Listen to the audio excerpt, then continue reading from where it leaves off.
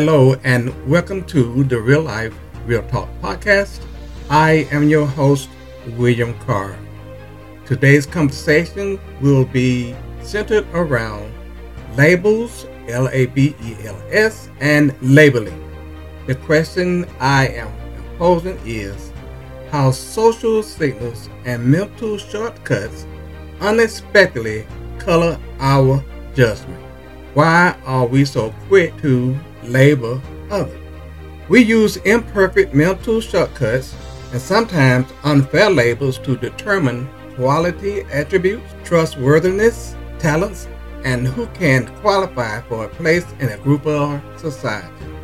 Researching continues to discover how we can recognize and correct such insensible forms of preconception. Also, we oversimplify based on one pronounced member. We may be prone to focus on the first one we encounter and prejudge the other. We have moved from recognizing true values of things and people. We label almost anything without realizing we are diminishing its true value. Again, we fail to see the true value when we label with the intent of abridging from biased opinions rather than truth. In my younger years, I appreciated labels, particularly in advertising, merchandise, and promotion, because of the colors, the graphics, and the meaning of the wording and the message being delivered. I enjoyed watching commercials and advertisements that promoted products in a genuine manner, at least to some extent. Labels promoted products so well, labeling became a way to send messages that characterize more than, quote, using adjectives for descriptive purposes, but using labeling as nouns to identify cultural groups and individuals. It is my belief that this is where we twisted the original intent for labeling.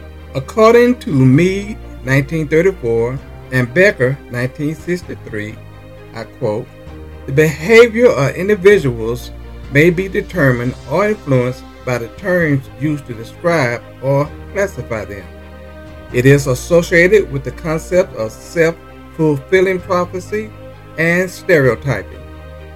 Labeling theories hold that deviance is not inherited in an act, but instead focuses on the tendencies of majorities to negatively label minorities or those seen as deviant from standard culture." Stigma is defined as a powerfully negative label that changes a person's self-concept and social identity.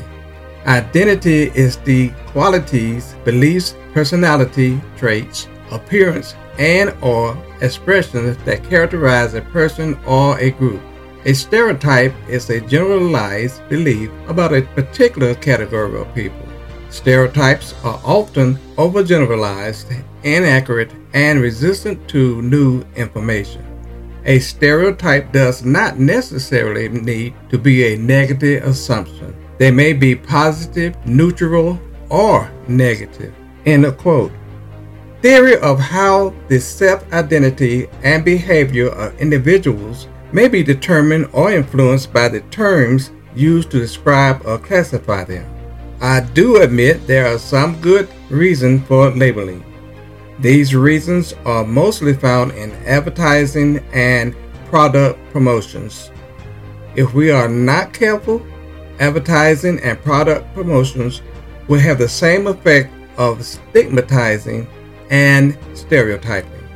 In the area of merchandising, there are different types of product labels. They are used to reflect or emphasize a message. They are brand labels, informative labels, descriptive labels, and grade labels.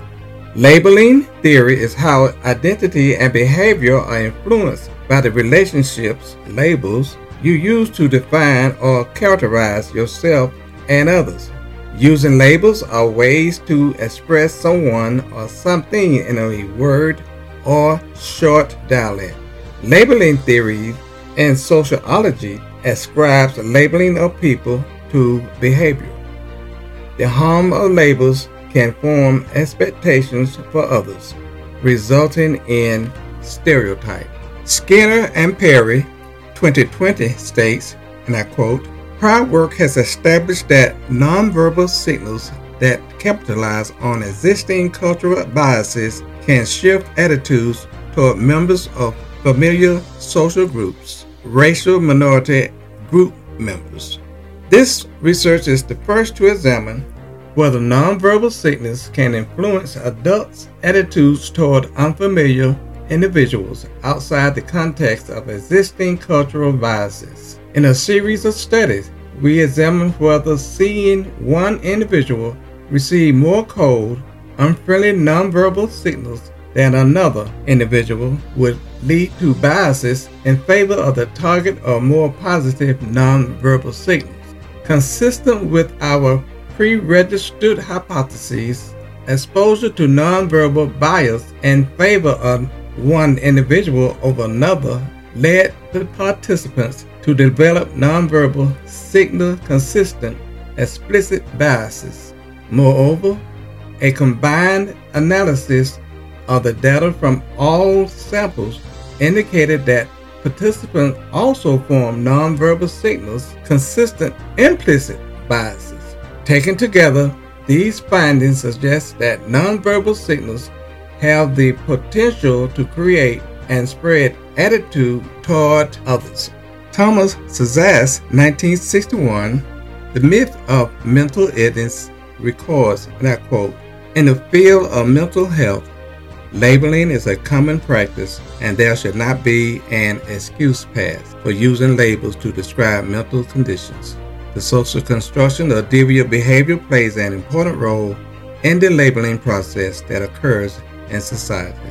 This process involves not only the labeling of criminally deviant behavior, which is behavior that does not fit social constructed norms, but also labeling that which reflects stereotyped or stigmatized behavior of the mentally ill," unquote. Also, he asks, who defines whom as troublesome or mentally sick? The one who first seizes the word imposes reality on the other? The one who defines thus dominates and lives, and the one who is defined is subjugated and may be killed. Thomas J. Schiff, 1984, states, and I quote, "Challenge common perceptions of mental illness by claiming that mental illness is manifested solely as a result of societal influence." He argued that society views certain actions as deviant, and in order to come to terms with and understand these actions, often place the label of mental illness on those who exhibit them. Certain expectations are then placed on these individuals, and over time, they unconsciously change their behavior to fulfill them. Peggy Thorts, 1999, discusses the process of labeling someone with a mental ill in her article, Sociological Approaches to Mental Illness. Working off Thomas Schiff, 1966 theory, Thorts claims, quote, that people who are labeled as mentally ill are stereotypically portrayed as unpredictable, dangerous, unable to care for themselves. She also claims that people who are labeled as deviant and treated as deviant become deviant. This statement can be broken down into two processes, one that involves the effects of self-labeling and the other differential treatment from society based on the individual's label. Therefore, if society sees mentally ill individuals as unpredictable, dangerous, and reliant on others, then a person who may not actually be mentally ill but has been labeled as such could become mentally ill. The label of mentally ill may help a person seek help, for example, psychotherapy or medication.